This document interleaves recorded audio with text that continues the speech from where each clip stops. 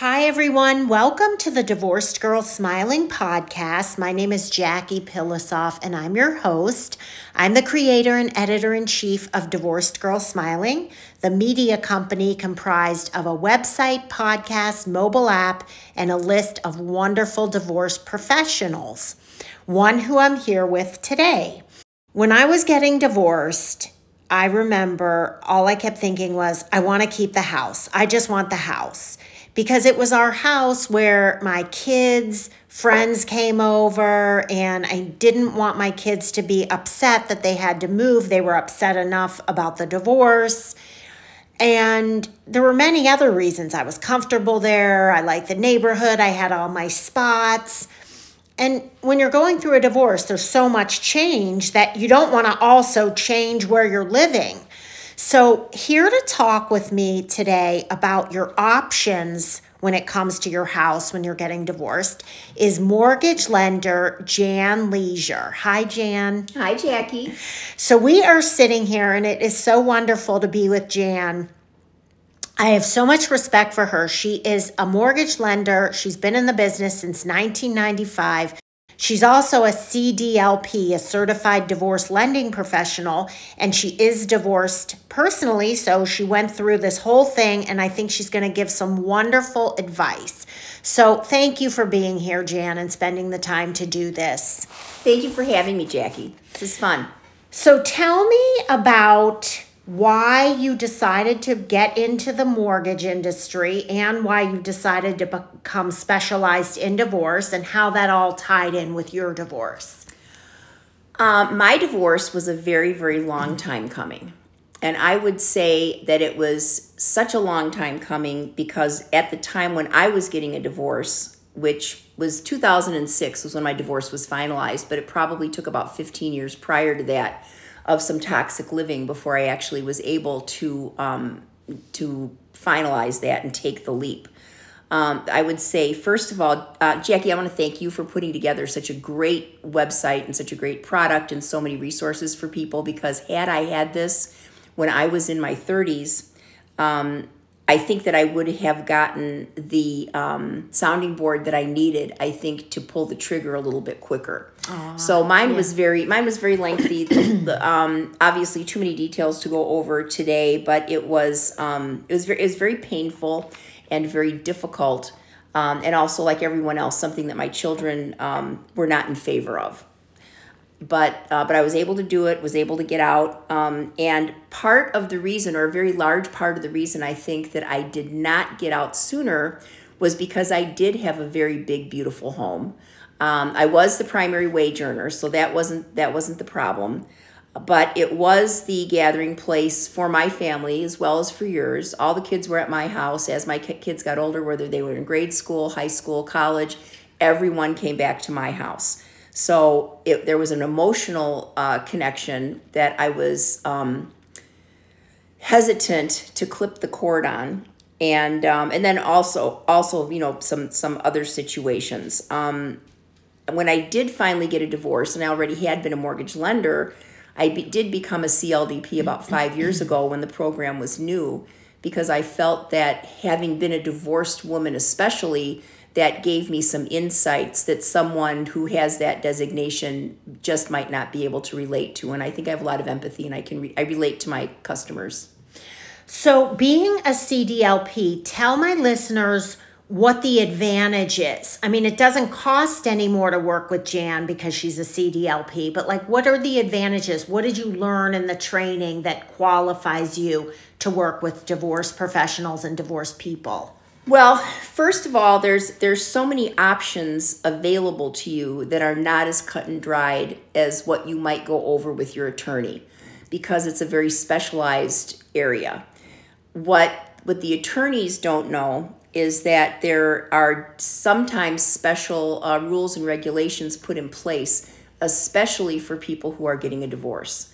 And you might not know that. There are things that have to do with how much money you can take out if you're going to buy someone out of their mortgage, to the possibility of being able to assume the mortgage, which is something that I never see anyone discuss, except me. All right. Well, this is great. And you said something that made me think of something I learned over the last year or so, which is if this is to my listeners, if you're getting divorced or thinking about getting divorced, everyone thinks your first call should be to a divorce attorney. I completely disagree and think your first call, one of your first calls, should be to a mortgage lender, because then, okay, wait, I take that back. If you own a home and want to stay in it, one of your first calls should be to a mortgage lender, because they do all the numbers and they can tell you what the reality of that is going to be, right? I mean, doesn't that make sense? As you're calling a divorce attorney, you need to call a mortgage lender. Well, it makes a lot of sense because you don't know. You might think that you don't qualify to handle the mortgage on your own. Rates are significantly higher than they were the last 36 months. So you might just completely discount that you have that option. There are many, many different ways that people can qualify. And I think the very first thing that I tell people when they come in and have a conversation with me is not that they should refinance, but that they should look into assuming the current mortgage that's on the property if they have a rate that's in the 2s or the 3s. Absolutely. Okay, let's talk about this. Let's get to the options. So if somebody comes in and they're talking to you, what options do they have? You just said one of them that makes a ton of sense, especially with interest rates where they're at now. But what are some of the other options? If you want to stay in the property, the two main options that you have are either to assume the mortgage or to refinance the property in order to get your spouse's name off of the title. The difference between assuming a mortgage is that you are basically, it's just what it sounds like. You're assuming the current balance that's on your house. So if you have a home that's worth $500,000 and you have a $300,000 loan on the property, assuming the mortgage will allow you to take that $300,000, put it into your name, and you not only assume the balance, but you assume the rate and the payment just as it is. This is, there was a law passed several years ago to allow people who were in the situation where they were both on the mortgage, both on the title, or maybe you're just on the title and you're not even on the mortgage, but your spouse wants to get off, that allow you to look into this. Now, there are a lot of different rules and regulations involved with assuming a mortgage. So you have to qualify. So it's kind of like qualifying to do a refinance, where you will have to you have to look at your credit, we'll have to look at your income. Are you working? Are you not working? You qualify for this the same way that you would qualify for a refinance. However, the benefit is that you get to keep the rate that you currently have. And where rates are right now, if you refinance, you're probably going to double your principal and interest. Doesn't mean you can't refinance later, but that in a divorce situation could be the difference between someone staying in their home and someone leaving their home.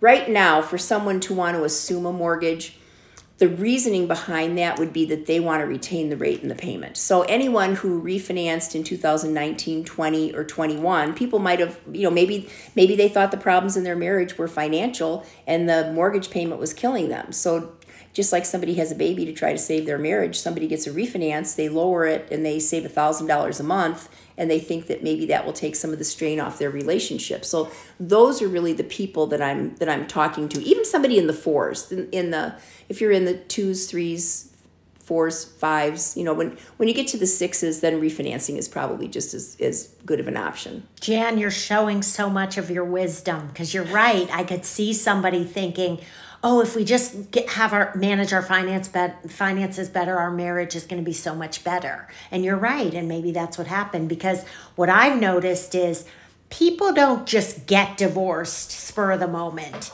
This is years in the making. It takes, somebody might decide they want a divorce and try to work it out, and then decide, no, I need to get a divorce, and then try to work it out again. I've known people where it takes 3, 4, 5, 6 years just to get to that point when they know with certainty they're going to get divorced. It probably took me about 18 years. You're listening to the Divorced Girl Smiling podcast with Jackie Pilosoff and my guest, mortgage lender and CDLP, Jan Leisure. And we're talking about your options when it comes to your home if you're getting divorced. We are going to take a short break, and when we come back, we're going to get into more specifics of these options. We'll be right back. Dating after divorce can seem really, really scary. Showing vulnerability, trusting someone again, and trusting yourself to choose the right kind of people. Those are some things that can seem really challenging and intimidating. So, if you feel like you need some help, I would highly recommend dating and love coach Maria Spears. Maria is wonderful. She offers individual coaching. She also offers group coaching, and I just love Maria. I really trust her, and she's been doing this for a long time, completely knows what she's doing. If you want to reach her, you can find her at maria-spears.com or in the Trusted Partners section of Divorced Girl Smiling. I also want to mention divorce attorney Catherine Becker Good. If you live in Massachusetts, I just think the world of Catherine. She has been practicing for 34 years. She has a heavy concentration in mediation. She treats every client like they are her only client, really client-focused, really good person, very smart, very experienced. So again, her name is Catherine Becker Good. She can be found at cbgoodlaw.com or in the Trusted Partners section of Divorced Girl Smiling. Welcome back to the Divorced Girl Smiling podcast. My name is Jackie Pilosoff, and I'm your host.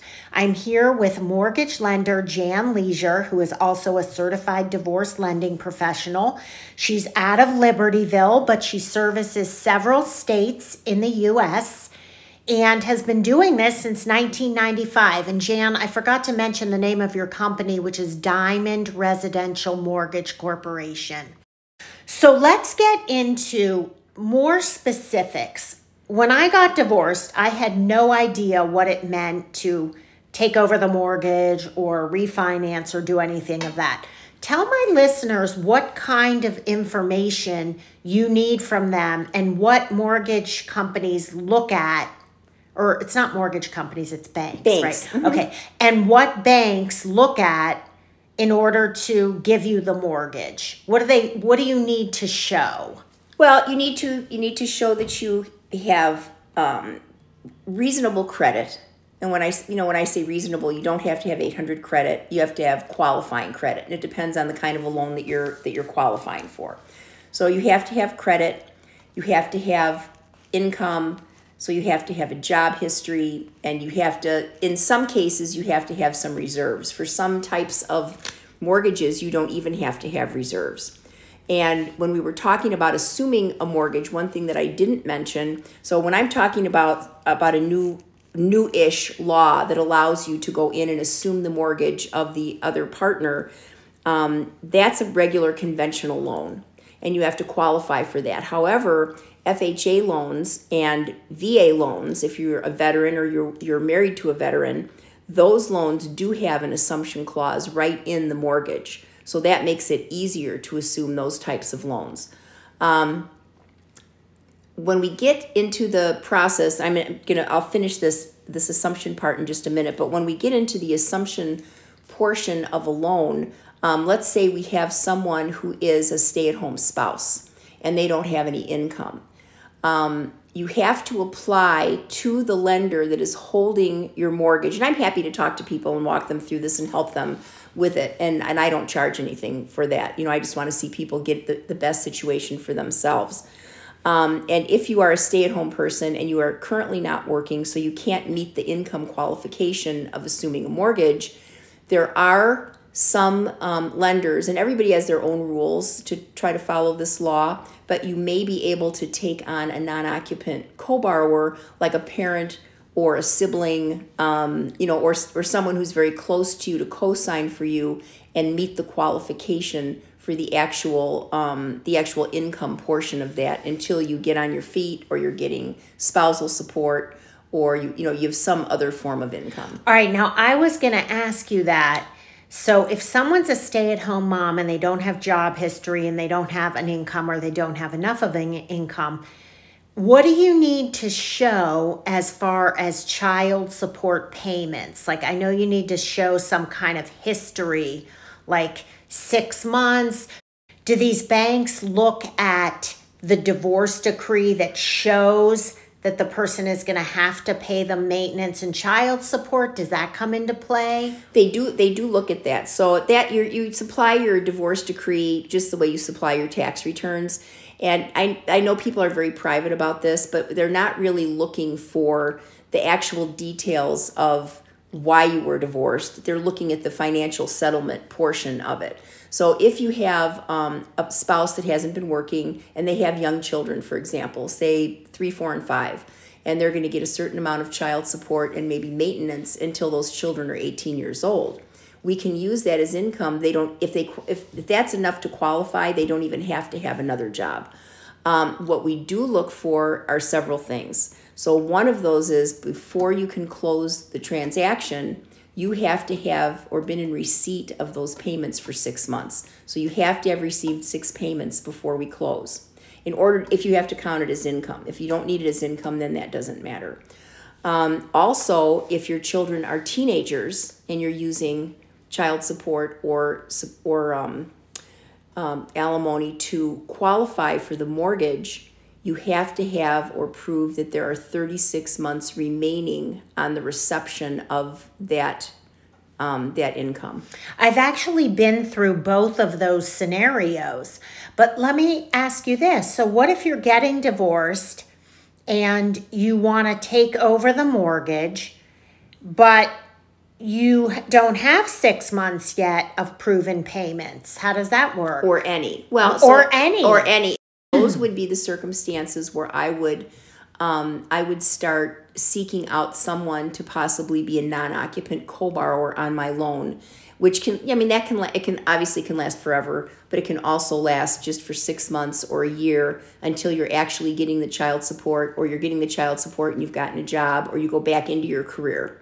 Maybe you were a teacher and you've been home for 10 years and then you go back into teaching. We really only need one paycheck then.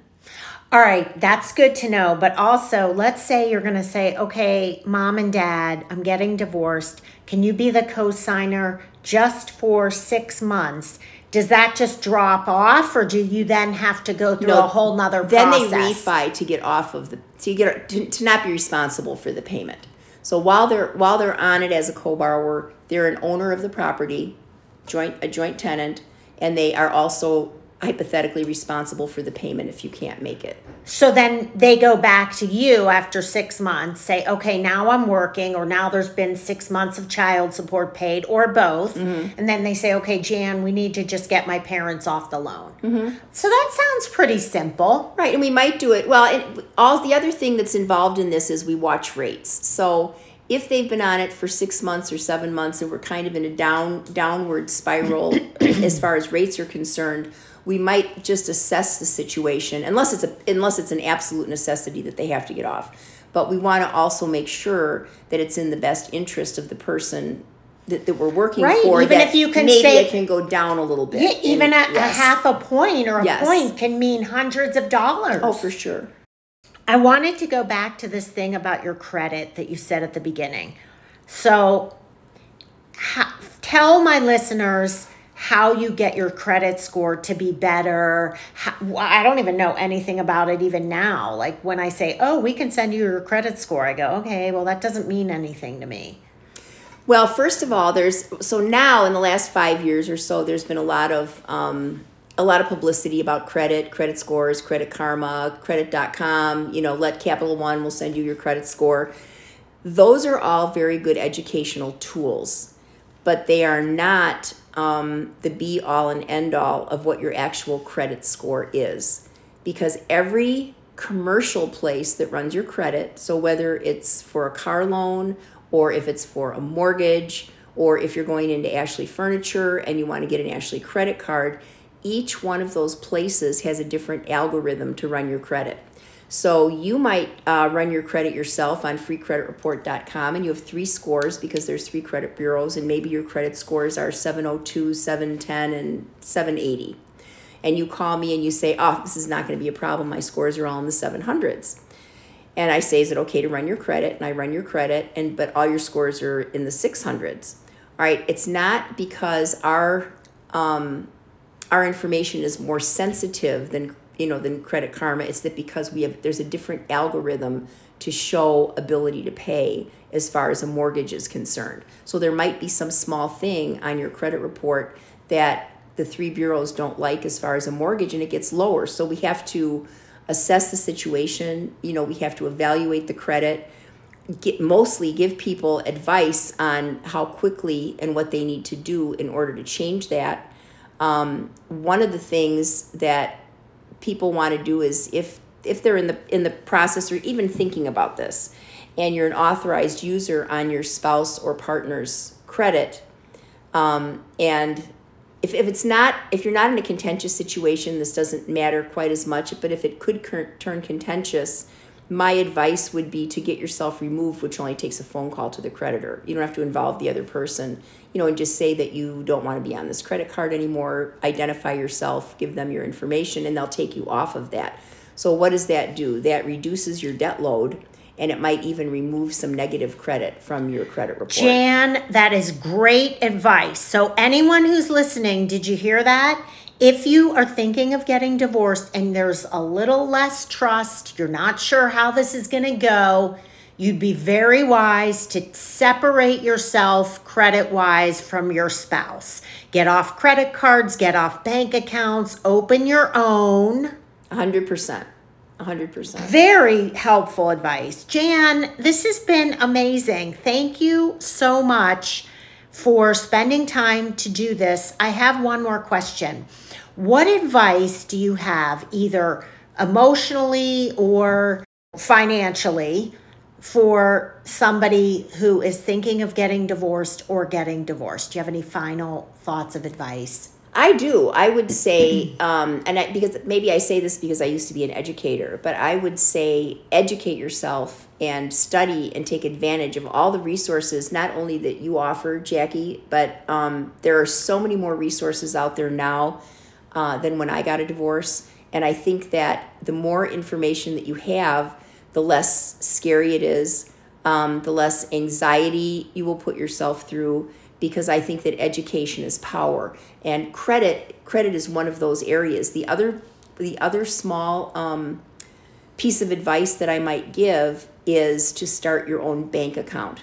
You don't want to get to a point where people are angry and they're trying to take money from each other. But if you start your own bank account, or you amicably decide to remove yourselves from the joint accounts, and so that you can have your own, I think that's really super good advice. And it also can save you. I had a friend last week whose husband opened up a credit card, ran it up to $20,000. He's on her bank account, on her checking account. That was the bank that he took the credit card out at. Now, they live together. They're not in the process of divorce or anything, but he didn't make the payment, and the credit card just sucked $1,000 right out of her bank account, and it caused her tremendous amount of misery. That is such an awful story, and you're very smart to tell people to do that, especially if there's been a trust breakdown recently. Oh, for sure. And I think it's very disappointing when people that you love and trust all of a sudden turn the corner, and you feel that you can't trust what they're doing financially, emotionally, in all the areas of your life. But I think the best thing to do is to try to protect yourself. And I will say that I didn't always do that. So I'm speaking from experience as well.